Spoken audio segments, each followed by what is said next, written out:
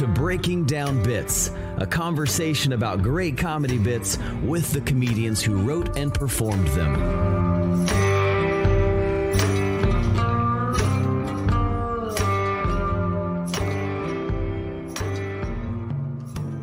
Drew Jordan.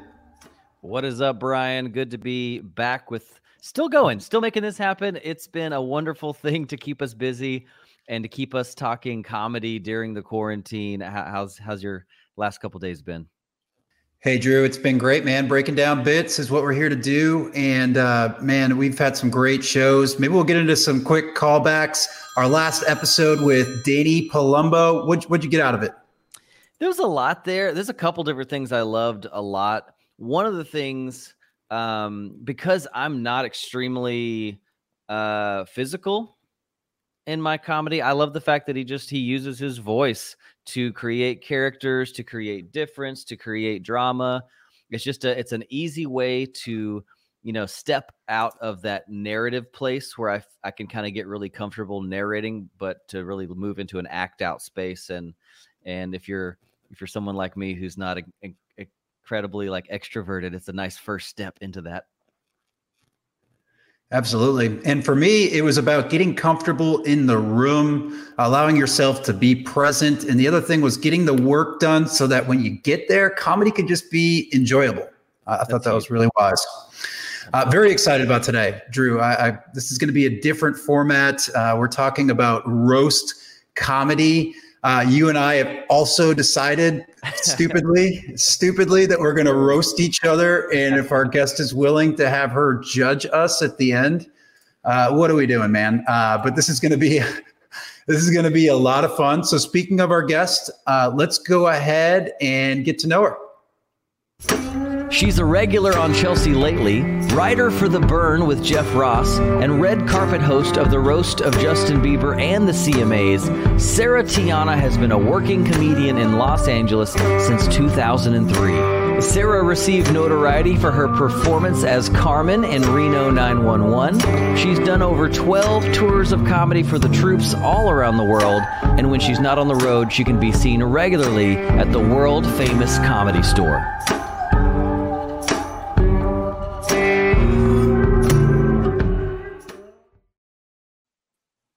All right, Drew, we are joined by Sarah Tiana. Sarah, go ahead and unmute yourself, sweetheart, and say hello. Oh, I don't think I'm muted. Am I muted?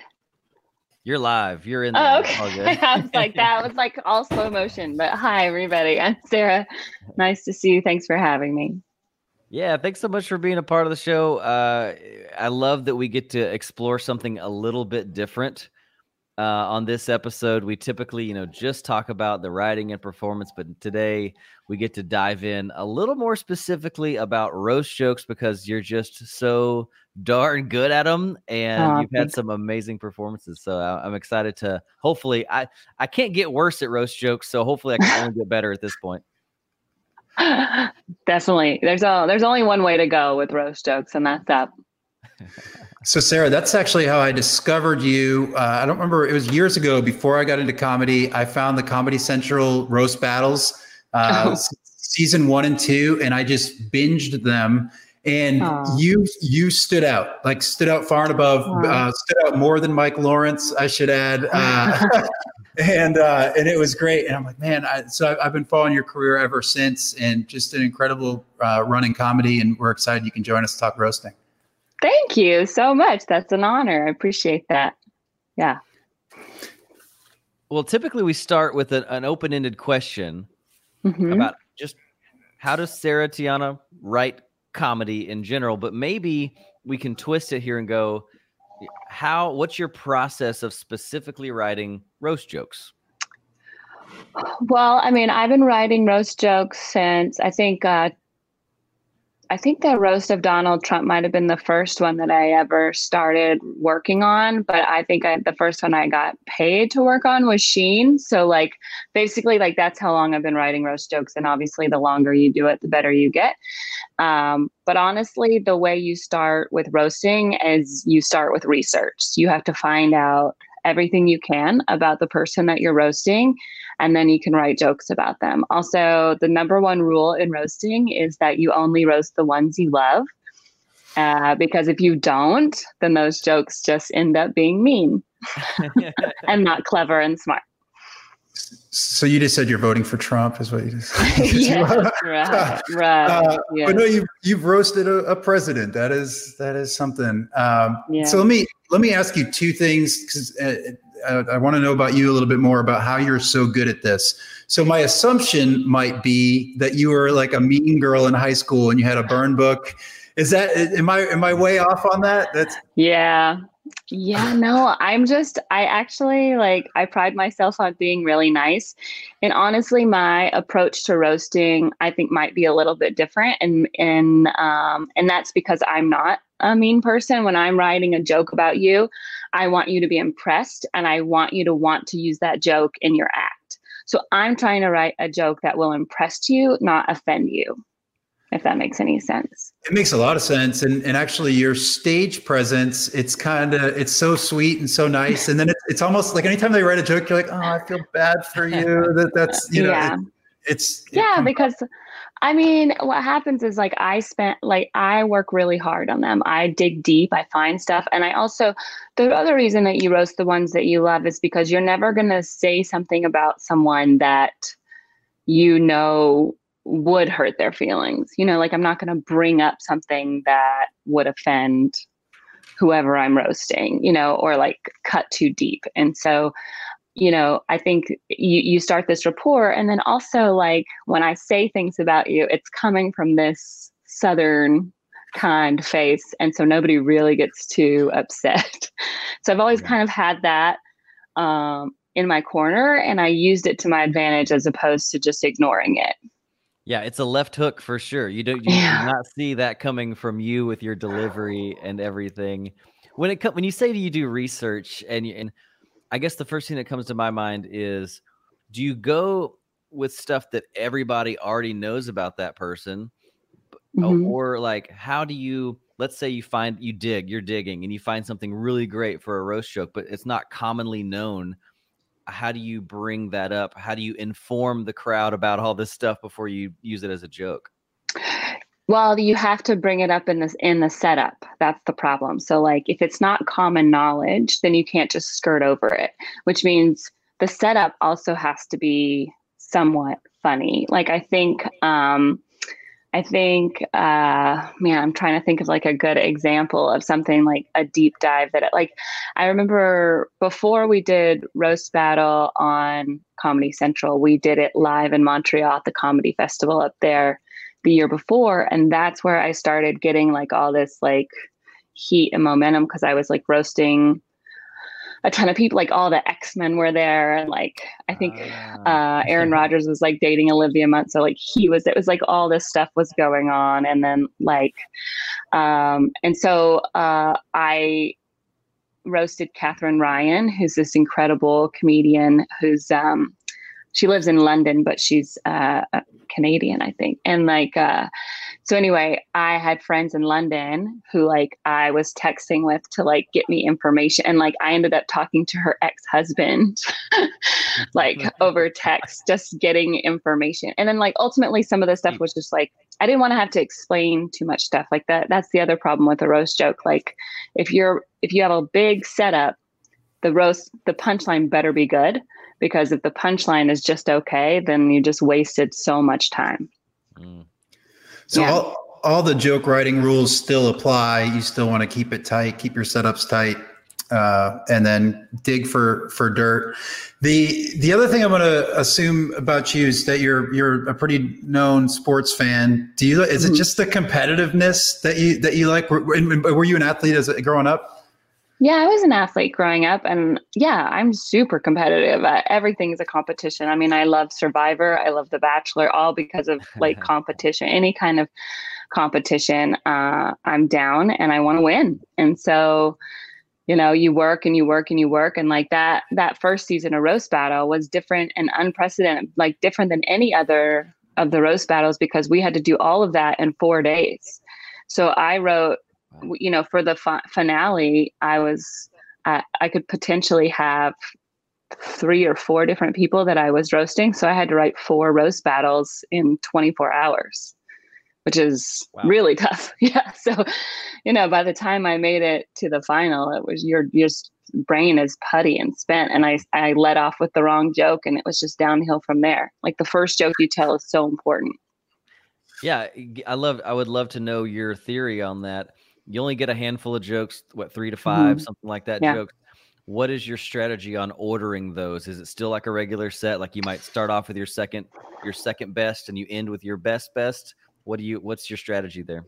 You try. Yeah. You definitely try you want to start strong and you want to end strong. So you want to keep your best joke for the end, but you have to start strong. So it's kind of, and honestly, like I usually know where I'm going to start. I know where I want to end. And then I'm just Peyton Manning I'm just calling audibles the whole time, because it just depends on what they say, because you might want to do a rebuttal.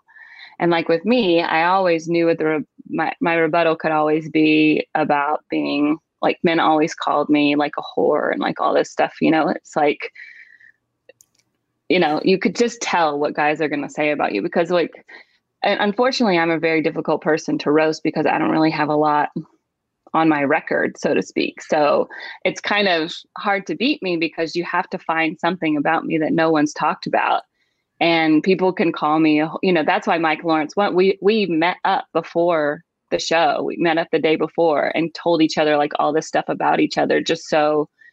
And I feel like he told me all the stuff he's already told everybody. And I told him things that I had never told anybody. Like, I've only like slept with like a couple people, you know what I mean? Like everybody calls me a whore. I'm like, I remember one time I roasted Big Papi from the Boston Red Sox. And like, I was the only woman on the panel, and like literally everybody called me like Gronk, like everybody's calling me just like a whore the whole time. And so I got up there and I was like, you guys are giving me a lot of credit. My list of sexual partners is a lot like Dustin Pedroia. It is embarrassingly short. And so like, it was like a great way to start off, because I was like starting with a rebuttal, and then I was like, I kind of had everybody in my hands and made fun of myself, but also made fun of Dustin at the same time. And so it was just kind of like a nice, easy way in. That's fun. The rebuttal stuff is a unique thing to kind of like, okay, what are they going to maybe say about me? How can I turn this around and fire it back? And like, it's kind of an interesting thing. You do have that moment in the maybe, I don't know what the official rules to roast battle are, but you do have that moment of kind of interchange in between that doesn't count as a full joke. It's just kind of a little clap back, little rebuttal. That way you can kind of like, I don't know, that's a whole nother thing. And does it count as one of your major jokes? Yeah, no, it doesn't count. I mean, sometimes people will try to sneak in 1 or 2, and I think the judges are really usually on top of that. So, you don't want it to be lopsided, but I was always just like, I know I got 5 killer jokes, and like I can call an audible if I feel like another one based on what they said will be stronger. Like if somebody, is talking about their beard, and I kind of had a joke about their beard, but like I didn't really want to bring it up because everybody talks about it. It's a great time to do it right after they make some sort of rebuttal, So you're kind of just like always on the edge waiting to see what's going to happen. Yeah. But one thing you can do with those, right, is get the crowd behind you and get some momentum. And even if it doesn't count in like an official judge's score, it helps you with your delivery if you know that the crowd's already behind you, I would imagine, right? Yeah, of course. Yeah. And you can bring that up. Like you can use anything that you can possibly use. It's a fight. So you're going to use every weapon. That's right.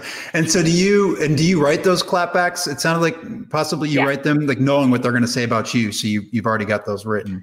I don't know. I'm anticipating what they're going to say about me. Yeah. I'm just anticipating like what they can say about me. What would I write about myself? Like I would write about being Southern. So like people will call me racist or dumb, or, what about being a woman or an Atlanta sports fan who's just like constantly disappointed. Like those are the things that I would write about myself. Here's one thing that I like about roast comedy, and I'm going to ask you a little bit about boundaries and maybe if they've changed, but this is the one place where you can punch down, right? And also a place where some stereotypes are still in play a little bit as long as it's done in the right way. Has that changed over time with because the rest of comedy is it's very there's cancel culture, right, and all that. This is one place where it's a little different. How has that changed, and how can you write in that space still today? I mean, I guess like the best example of that was like the Alec Baldwin roast we just did was on, we had Caitlyn Jenner. And so it was like, there was all these like, well, can we make fun of trans people? Can we talk about her new vagina? Can we do this? Can we do that? You know what I mean? And, obviously we did. I mean, this was also before any of the protests have been happening and stuff like that. I don't know what comedy and roasting is going to look like. It's generally unaffected. People try to act like they're upset, but usually people aren't offended. They're worried someone's going to think that they're not offended. And that is obviously like more offensive because it's just, virtue signaling. It's like acting like I'm upset. And I'm like, no, you're not. You want people to know that you're upset, because that way you don't look bad. But it's like the essence of friendship is I can make fun of you, you can make fun of me, and we're still friends. That's how friendship works. We're really friends if we can both make fun of each other. And so I feel like, do I think we're going to start making fun of Black people? No. Do I think we're going to stop making fun of white people? No. Like Robert De Niro used 2 of my jokes in the Alec Baldwin roast, and they were all about fucking Black women. So, which he can do because both of his wives have been Black. It seems like I don't know if that answers your question, but like, no, that's good. Those are good examples. Yeah. That's awesome. Especially when you have basketball players on the panel who are Black and don't date Black women. So did you ever do Blake Griffin? Did you ever go up against him? I haven't battled him, but I helped him with his roast at Baldwin. Okay. Yeah. I like him. He's talented. Yeah. He's very talented. We did that. I think the roast in Montreal. No. He was in Montreal the year that we did the roast battle, and he was like hosting his own show. So that's where I met him, and we started becoming friends there. And then like I asked him if he was coming to the roast battle finals, and he said he couldn't. And I was like, of course, you've never been to a Final Four, and so like it just like sealed the deal for our friendship. Yeah. Perfect. Is there? Sorry, my baby just woke up. Oh, we knew it was coming. This is quarantine. I know. Go get to your baby. Okay, I'll be right back. We got you. That's awesome. So Drew, what are we learning here? I think for me, so I don't know about you, but I grew up in the Boston area, and that's all of our friends did was just break each other's balls all the time. Yeah. It's just how we grew up. Maybe that's everywhere. I don't know, but it seemed like especially in Boston. But here's the difference. Like you can't just take that onto stage and assume that it'll work. You still gotta, to her point, you still gotta make it tight. You still gotta set it up, and you have to bring the audience in, because your question was, what if, it's not as known information. So like, even though my friends are really funny and they're really funny in the living room, it doesn't translate necessarily to a good roast battle.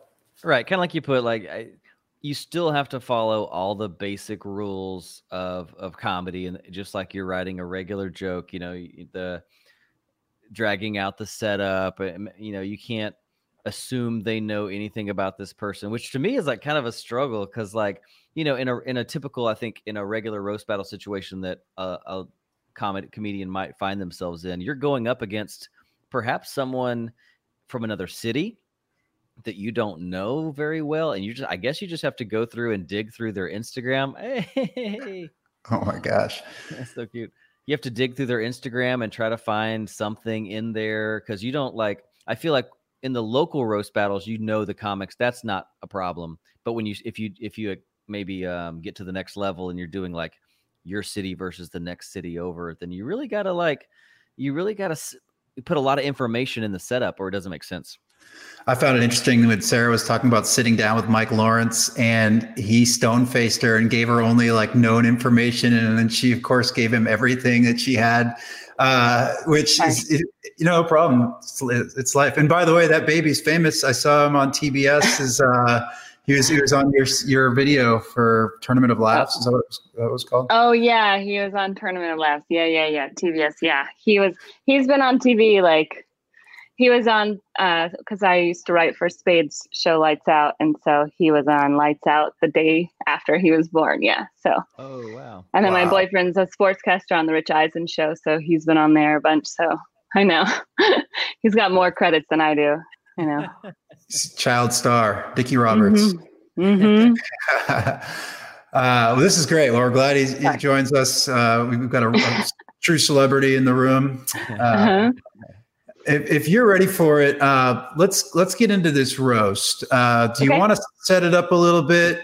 Your relationship with Dolph, how this came together, when this was, anything else you want to share with us about this? Yeah, sure. I mean, well, basically, after I did the first season of Roast Battle, Comedy Central came back and they wanted me to do it again, but the format had changed a little bit. And they said, well, who do you want to roast? Like whoever you want. And I was you're basically asking me who I'm okay losing to, like that's like, I'm not going to pick somebody that's like easy, that I could just tear a hole into.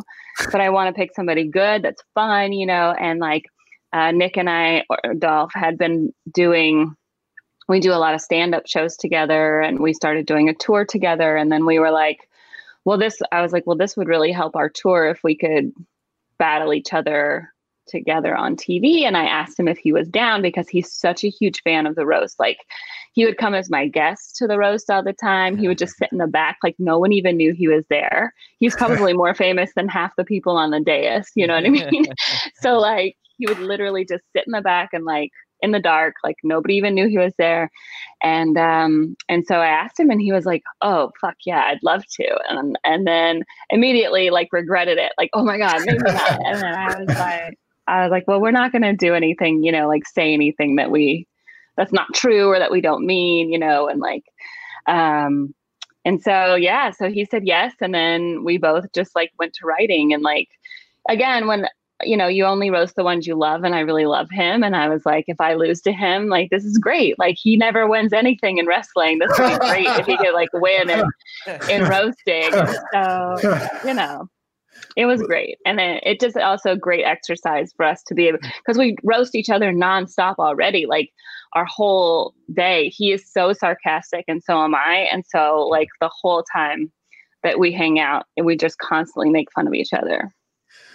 Well, let's go ahead and get it started. I've broken it up into 5 parts, and I started with the intro because it's fun and playful, and I think it really helps paint the picture of what you guys are, your relationship in some ways. Sarah, why did you pick this guy to roast tonight? He's one of my best friends, and he's a known loser, so I thought I had a good chance. Well, that was so nice. You said known. I like that you both have the same haircut but style it differently. Yeah. We also get our periods at the same time now. Hell yeah! Save it! I love that so much. I had to get it in because you didn't know that was coming. Yeah. No, I forgot about that line. That's so funny. And then you've got your peers. I mean, obviously Jeff Ross and then Jeselnik and Nikki. I mean, is that intimidating to you? It'd be intimidating as fuck to me, but to you? No, I just felt more guilty that like they are my friends and like they feel like they have to like choose, because they know him too, you know what I mean? And like obviously like Jeselnik and Nick or Dolph dated the same girl, so like it's like it was like a whole history thing, so I had things prepared to say in case that was brought up. The Eskimo brother thing. Okay, that makes more sense. I didn't know that. Yeah. Okay. Yeah. I was like, of course, because if Jeselnik voted for Dolph, I was going to be like, of course you're going to vote for family. I mean, Eskimo brothers is like technically brothers. Yeah. But like, yeah, I didn't have to say any of that. And then like, Yeah, with Jeff, I was ready to say, like, if he voted for Dolph, I was going to say, like, of course you're voting for the person in this room that's broken more chairs than you, you know? And so the one person who's ever broken more chairs than you. So yeah, that was like, I was like prepared, so that's hard when it's your friends because you don't want to like have to put them in that situation. But luckily they voted for me. Those jokes. So are you okay? So let me ask you about those. Are you doing those for the sake of the production and the value of the overall show, or are you doing those maybe to kind of if there's two people who voted and they're on the fence and you threw that last hook in there and now you've got a little extra, or both? Yeah, for sure. You're just like, I'm just prepared for every situation. So like, to me, I look at it like football, like what's my playbook? Like what is every possible situation that I can be put in? I want to be prepared for all of those things. The only thing I really wasn't prepared for was to win. I was like prepared to lose like in every possible way. And then for them to win, I was like, they were so nice to me and they were so complimentary. I was not prepared for that.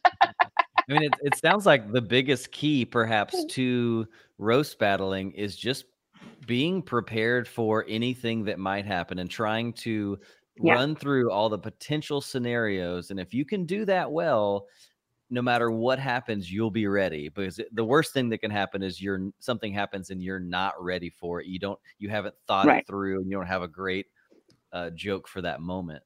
Right. Or you have one joke that you wrote that you're like about the judges, and then they don't bring anything up about it. And then like you force that joke, and then all of a sudden it's like awkward. Now you're just like making fun of them for no reason. You know what I mean? I think I did that to Spade in like the first round of roast battle before we were really friends. I think I said like something about him, like not being on the list of like some party or something. It's like the only list he's ever been on or something. And like, he was like, what? Like, where did that come from? And I was like, oh God, I'm lucky I like have a nice face, or that might not have gone over well. I'm gonna go ahead and cue up the first round. Okay. Let's do it. Who wants to go first? I'll go first. Perfect! Are we ready? Let's roll!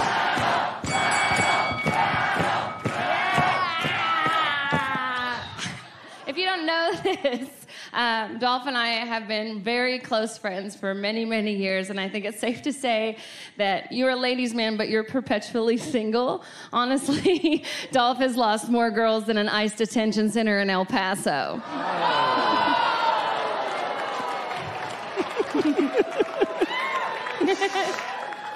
Good start.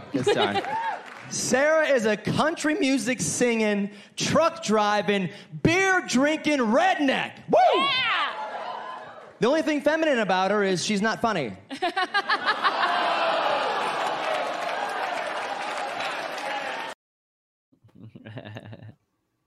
Goes for girls aren't funny. I don't know. I know it's hard because it's like people don't believe it. They're like, wait, she just proved that she was funny. So it's hard to do that joke. That joke is better to be done after I did a joke that bombed. That's when that joke should have been said. Ooh, okay. I'm glad you did that. Yeah, that helps from a roast battle perspective. So you have them all written down. He came out with probably his inexperience showed, is what you're saying there. Yeah. And he's nervous. And then also, I would just like to point out that you can see that both of us are sweating. So that was taped in August at, I forget what theater it was taped at, but the air conditioning broke that day. Oh. And so it was like 110 or 115 degrees inside. They had all these fans blowing. One of the girls in the balcony like passed out. And like it was really, really hot. And so people think that we were like nervous, but it was just like so freaking hot. And like I think the next day Comedy Central spent like $40,000 to put in air conditioning because it was supposed to be in there, but it broke. And then like, so anyway, just a little inside information. We weren't nervous. It was just that hot. For the record, I couldn't tell you were sweating. He was sweating. Yeah. Crazy. But he's also an athlete. He's a pro athlete, you know, like he sweats all the time. One thing that this round brought up for me was the fact that maybe, and you can speak to this. This is my assumption. In roast battles, you do not have to worry about the evergreen potential of a joke. It can really, like that ice joke was so timely, and because of the format and because of the situation of a roast battle, jokes don't have to age well. You can do stuff that's like very timely and will work for you, and you don't have to worry. Like sometimes if you're thinking about putting out a special or putting out something online, you might think twice about inserting that. But roast, it's all fair game.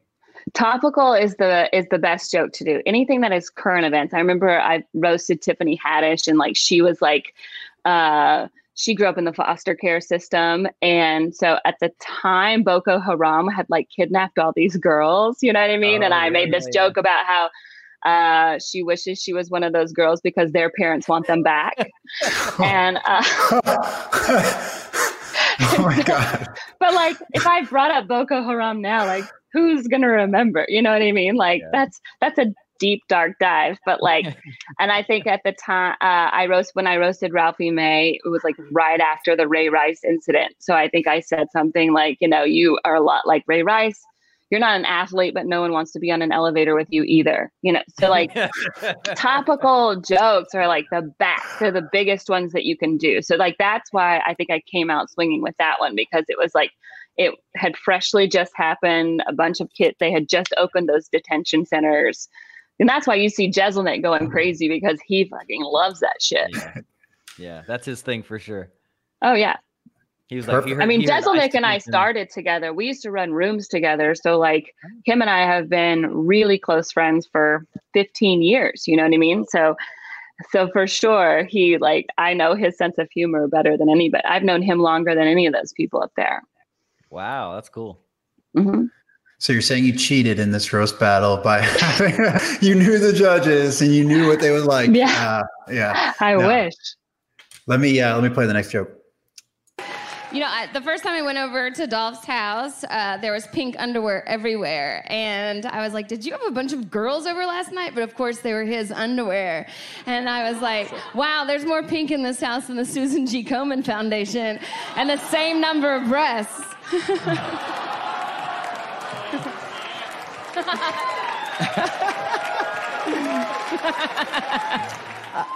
All that buildup, I don't know if you would prove me wrong, but still. Sarah is a down-home Southern girl. She's a tomboy. Her friends used to love to throw the pigskin around, and when they were done fucking Sarah, they'd all go play football.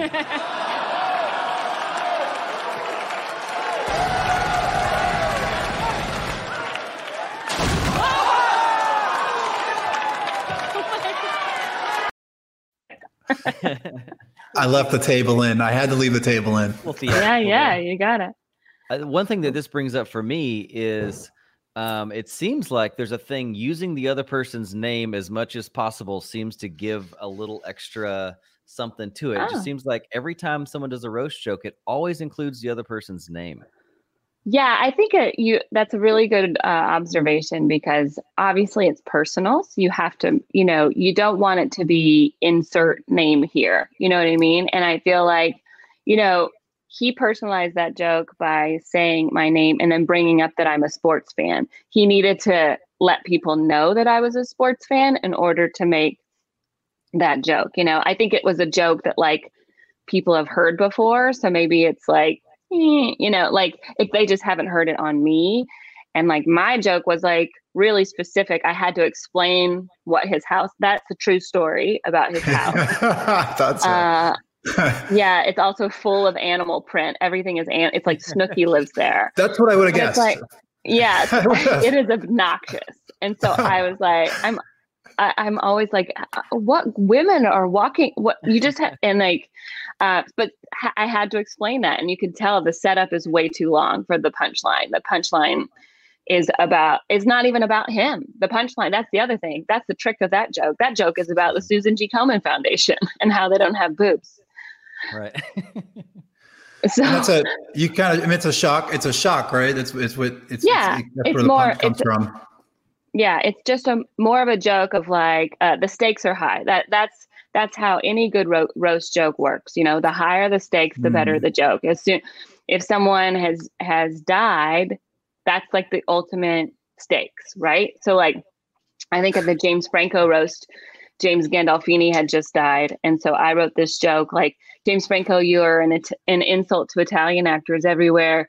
James Gandolfini must be trying to roll over in his grave right now, right. And like, it's like that had just happened. So the fact that it was new and the fact that he had died, like all of the stakes are high right there.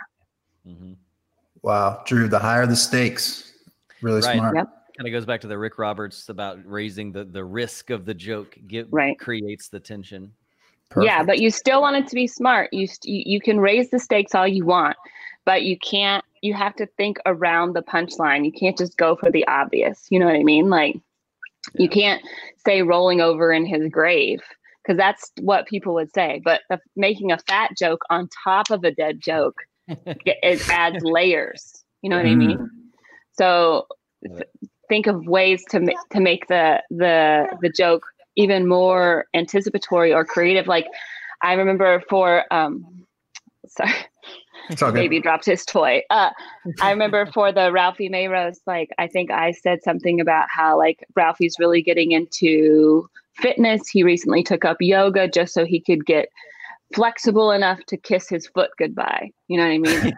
Like that is a diabetes joke that is encased in a fat joke that is encased in a yoga joke. You don't see it coming. So like the more blind people can be leading up to it, the better it can be, Jokeception right there. Yeah, that's right. Perfect. Layering. I love it. Perfect. Okay. I'm going to go into the next joke. I believe it's the next joke. Dolph's last girlfriend broke up with him, and I don't blame her because every time he went down on her, he would tap out after a 3 count. From what I heard. Oh, God. Sarah, if we weren't such good friends, I would feel like that you were a little jealous that I'm a wrestler. Every week you have to watch me, your friend, walk down the aisle while music plays and everyone's looking at me and there's a ring at the end. To be fair, I get pinned by big sweaty guys, but I get paid millions of dollars. When you do it, it's just for like Waffle House and a ride home.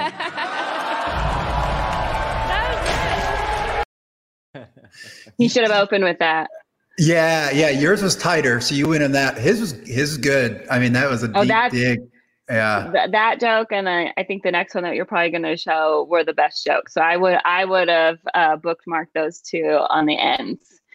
But yeah, it's so perfect. It is exactly all the things that you can make fun of me about like taking every concept of a wedding and layering it into one joke. So smart. One thing, just strategically here, I noticed something. You are such a kind human, it would seem, except for your roast jokes, that you are laughing at the other comedians' jokes during it. Now, if you were being super competitive, is it a better strategy to win to straight face and not act like their joke is funny? Well, if it's funny, I'm going to laugh. I can't help it. You know what I mean? Like, and I also think the better you are at taking jokes, the funnier it is for everybody, like it just makes the whole experience. Yeah. Like nobody wants to see my feelings hurt. So maybe even if I didn't like the joke, I would probably laugh, but if I really like it, I'll laugh hard. Like I remember, so for the Rob Lowe roast, Peyton Manning was my guy. Like I worked on his the most and his performance the most. And that was because I was the only female writer in the room, but I was also the only one that knew anything about football.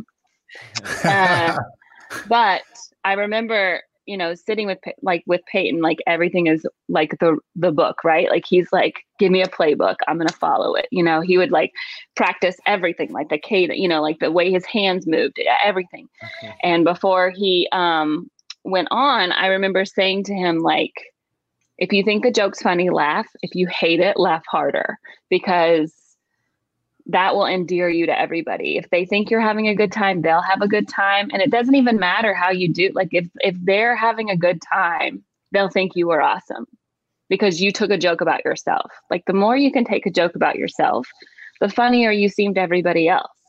because nobody wants to go to a show and then like someone's bummed out and then like who's having a good time because someone's feelings got hurt. They're just jokes. It doesn't even matter. I'm more offended if the joke's not funny. I'm like, man, I spent so much time writing these jokes about you. You could have done a little bit of research on me. This is a good, you've called out so many roasts. So you've got such a career in this. Is there, in your experience, was there anybody that was like so bummed out, like they couldn't take it? Like, and you don't have to use a name or you can if you'd like, but somebody that just couldn't take it. I haven't had anybody that couldn't take it. You know, like Sybil Shepherd, she was like, I don't even want to know what the jokes mean because if I understand them, I'm going to probably be upset. So don't explain why the joke to me. And I'm like, great. You know what I mean? Like the jokes that we wrote for her, she didn't want explained. The jokes about her, which, she was just like more appalled because she's like a sweet mom. You know what I mean? And then I also had Ann Coulter for the Rob Lowe roast. And, I think the example of her is like, she, to me, was a really great person to work with. She didn't really listen to my advice. Like, I remember telling her, like, go up there and say, just open and say, like, if people boo you, say, unlike Rob Lowe, I can handle my boos, right? Because he's an alcoholic. It's over. Yeah. Right.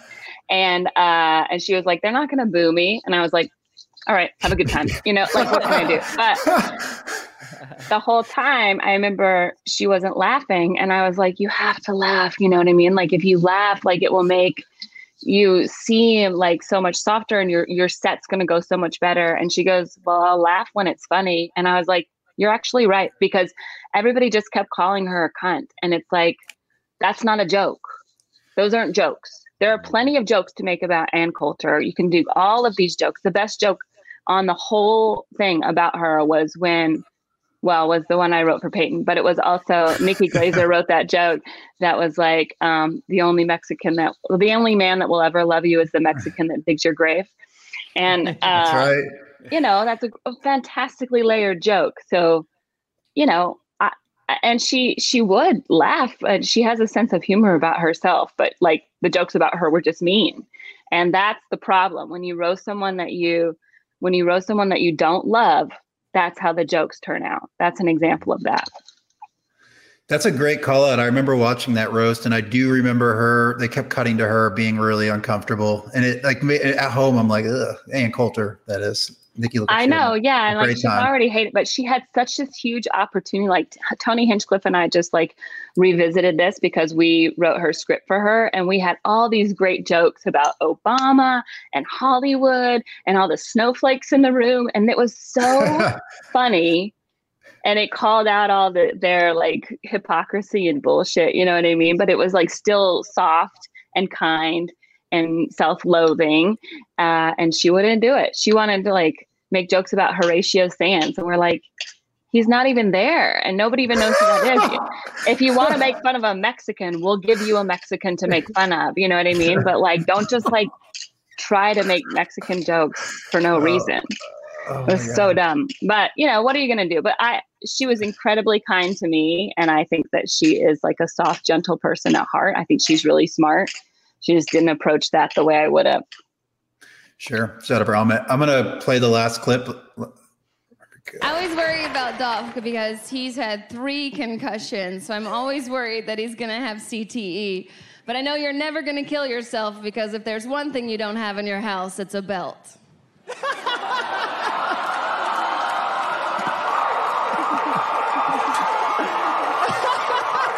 God, this might be the CTE and the concussions talking, but you look pretty tonight, Sarah.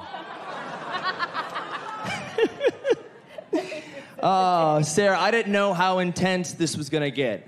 I didn't know if I'd have to bust out a super kick, but I mean, I know in your act you say a lot, you're not married, you're getting down the line, and just, I didn't want that to be the only time you ever felt a kick in your stomach.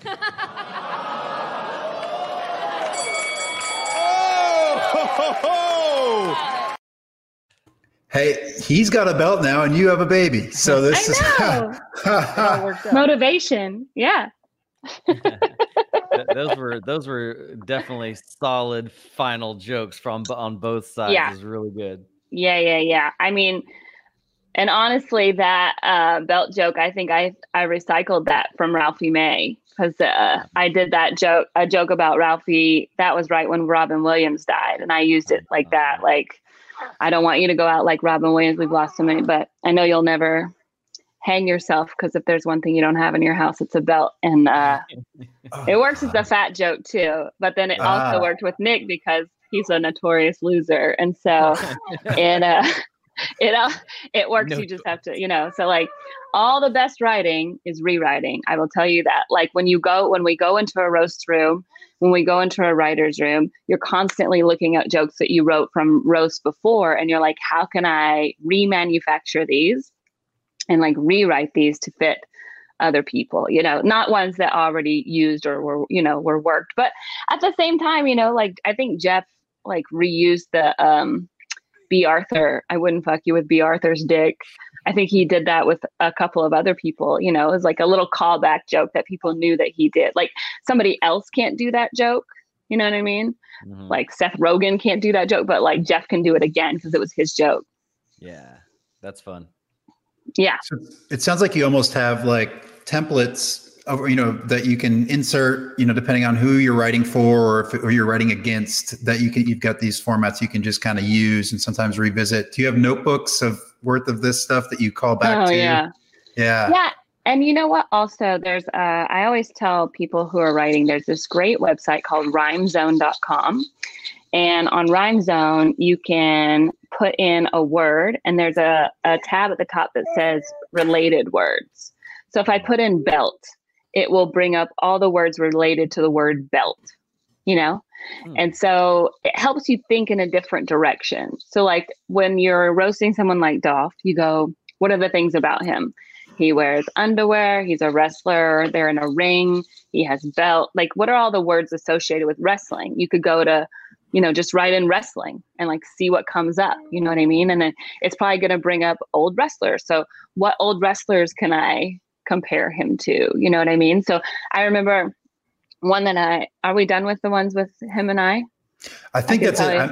I think it's it. Right. There was a John Cena joke that I remember, like John Cena, he dated a girl that John Cena is now or was engaged to at the time. And so I was like, she didn't even break up with him before she got with John Cena. She just said, you can't see me anymore, and like, but you have to know wrestling to really get that joke. And I didn't do that on the show because I was afraid not enough people, it might be too inside.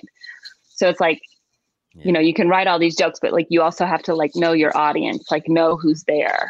Like when we're doing live shows, I can do that joke all day because everybody's there is a wrestling fan. They're coming there to see him. Right. Yeah. Yeah. Knowing you still have to know still that's another thing that still is true about comedy, in some sense, know your audience. Mm-hmm. Mm-hmm. Well, it sounds like your baby's getting restless. No, I'm sorry. No, that's okay. He's got a rattle. We just want to make sure you can be mom today. You ended up winning that, I believe, 2-1. I think somebody ended up voting for Dolph, but you did end up winning. So congratulations! And what a fun time it looked like y'all had. And y'all must have had such a great tour together. Oh yeah. Do you want to do our quick roast? You game for that still? Yeah, whatever you want. Now you went first. Is that a strategy? Why go first? I have to pick him up. Sorry. Oh no, we're happy. I love seeing him. Yeah. What was your strategy with I go first? Is it all? Do you always like coming out first on these battles? I think it just shows a little bit more strength. It shows that I'm not afraid. I think it just says like, and like sometimes I just want to get my dig in before you because I don't want to have to do a rebuttal right away. And I'd rather get my first joke out. And I think I've seen you do this too. Sometimes you can step aside in a funny way too, and make fun of them in a dig. Right. Like if he would have gone first with his first joke before and said you were unfunny before you'd even spoken. Yeah, that doesn't. Then it might have worked a little better if he would have stepped up and gone first with that and not told it right after you zinged him with a wonderful joke. Right. Yeah. Exactly. Well, I'm going to show some strength, Drew, and go first. Then we have so Sarah. The way this is going to work is we're going to have three jokes, 3 rounds. Okay. And you can pick a winner, and we can't end in a hug because we're in quarantine. All right. So you may not be able to see this on the camera, but Drew has a lot of tattoos. He wears jeans with holes in them, old T-shirts, kind of styles his hair a little bit. So most of the time when we go to Mike's, we're looking for laughs. Drew looks like he's looking for heroin. That's good. Not bad. You're a great looking guy, Brian. You really are. You're a wonderful looking guy. And if popped collars and loafers without socks ever needed a spokesperson, you're the guy. We're looking for advertisers. All right. So Drew's wife, Sarah, this is true, sadly divorced him, left him for a woman, but nobody was surprised because Drew does look like an obnoxious pillow talker, and she's always been into pussies. I like that one. I actually do like that one. That's pretty good. Oh, Brian, you've excelled in everything you've tried. You know, it's amazing. You married a doctor. You have 2 awesome kids. You started your own business. You've been incredibly successful, and all that's left is for you to announce that you're a terrible pedophile. Ooh, my trip to Epstein Island. Okay. Yeah. Drew works in Christian radio. The slogan for his radio station is God Listens, which he's also adopted as the slogan for his comedy because God is the only one who's listening during his sets. In fact, I think God invented COVID just to cancel Drew. So Sarah, blame Drew for being out of work right now. Promise. All right. Not bad. Brian, here's the deal. You're an entrepreneur. You're financially successful. You have a strong jawline. You have that haircut. You dress like a frat boy. You play lacrosse.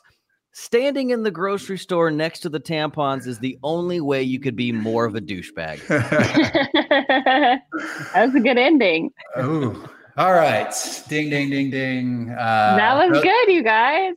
That seemed really personal, but also loving. You know, like clearly you're making fun of his wife leaving him for another woman because that's something you've probably openly talked about. Right? Another woman. I like that you put it that way.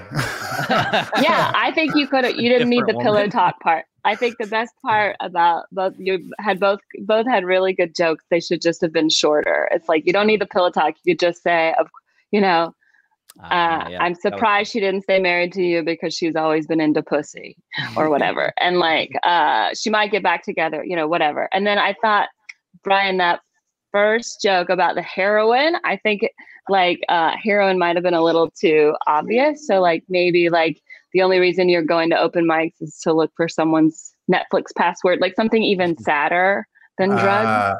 You know what I mean? Could also work. And then Drew. Yeah, Cage was pretty tired of your jokes. Yeah, they made him really sleepy. Yeah.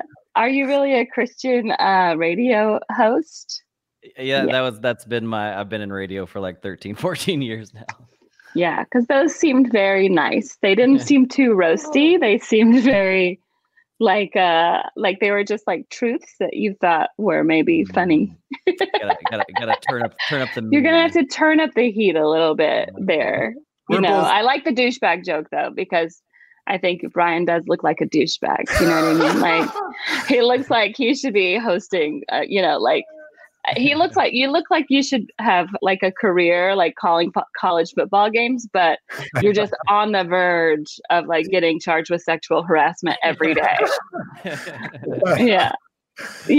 It seems like a lot. It seems like one thing that's really fun to play off is just someone's appearance is like so much of roast jokes. Yeah, for sure. The most obvious thing that the judges and in the audience. Everyone can see it. If they don't know you, they know what you look like. Just like that's the most obvious thing. You know what I mean? So like, it's the first thing that people go for because it's great. You know what I mean? Like, and when you're very pretty, like Brian is, you know what I mean? Like, why not make fun of that? Why not absolutely try to take his pretty head off? Oh man. Well, thank you. Let's land this plane. So who won? Brian, I think you won. Oh, yeah. We're also pretty deep. Thank you. We're also going to leave it to our listeners too, if you want to. So we'll let them have a vote and a say as well. I definitely, as she put, I kind of want to steal that pussy joke now. See? You want jokes about yourself that you can use. Yes, the best. That's perfect. Well, we have our last segment. It's kind of morbid. We have young life here, but we're going to be talking about the end of life just because, like you said, that's the ultimate stakes. I like how you put that. It's called Last Laugh, and it's what would Sarah Tiana want on her tombstone? That's our last joke. Oh, so I think, the thing that I told Mike Lawrence that I didn't really tell anybody else was just how I was a prude. And so I think that my tombstone should say, she finally put out. I don't know. I don't know if that tracks, but it's like close enough. It's so good. You are a super talented roast writer. You've had so much experience. This episode is going to be so meaningful it was to me, and I know it will be to a lot of our listeners. And oh, that's so nice. We really appreciate you taking the time this morning with your baby in tow to do this with us, and wish you all the best, and we'll continue to follow your career. I mean, it's so exciting, the places you've gone, and I'm jealous of all the athletes you get to meet. That's pretty dope. So seems like you live a pretty cool life. So keep doing what you're doing. Pretty lucky. Thank you. Thank you for having me. It was a real honor. I really appreciate you guys asking. So hopefully if anybody else has any more questions, my DMs are always open on Twitter. So if you have a joke you need to run by me or a question, just DM me and then I'll try to help you with it. And then your Twitter handle for our listeners? Sarah Tiana. Sarah with an H. Tiana with a Tiana. Very simple. All right. Thank you for listening, everybody. It's Breaking Down Bits. Drew Jordan, we'll see you soon. Sarah Tiana, keep doing it. Take care. Bye.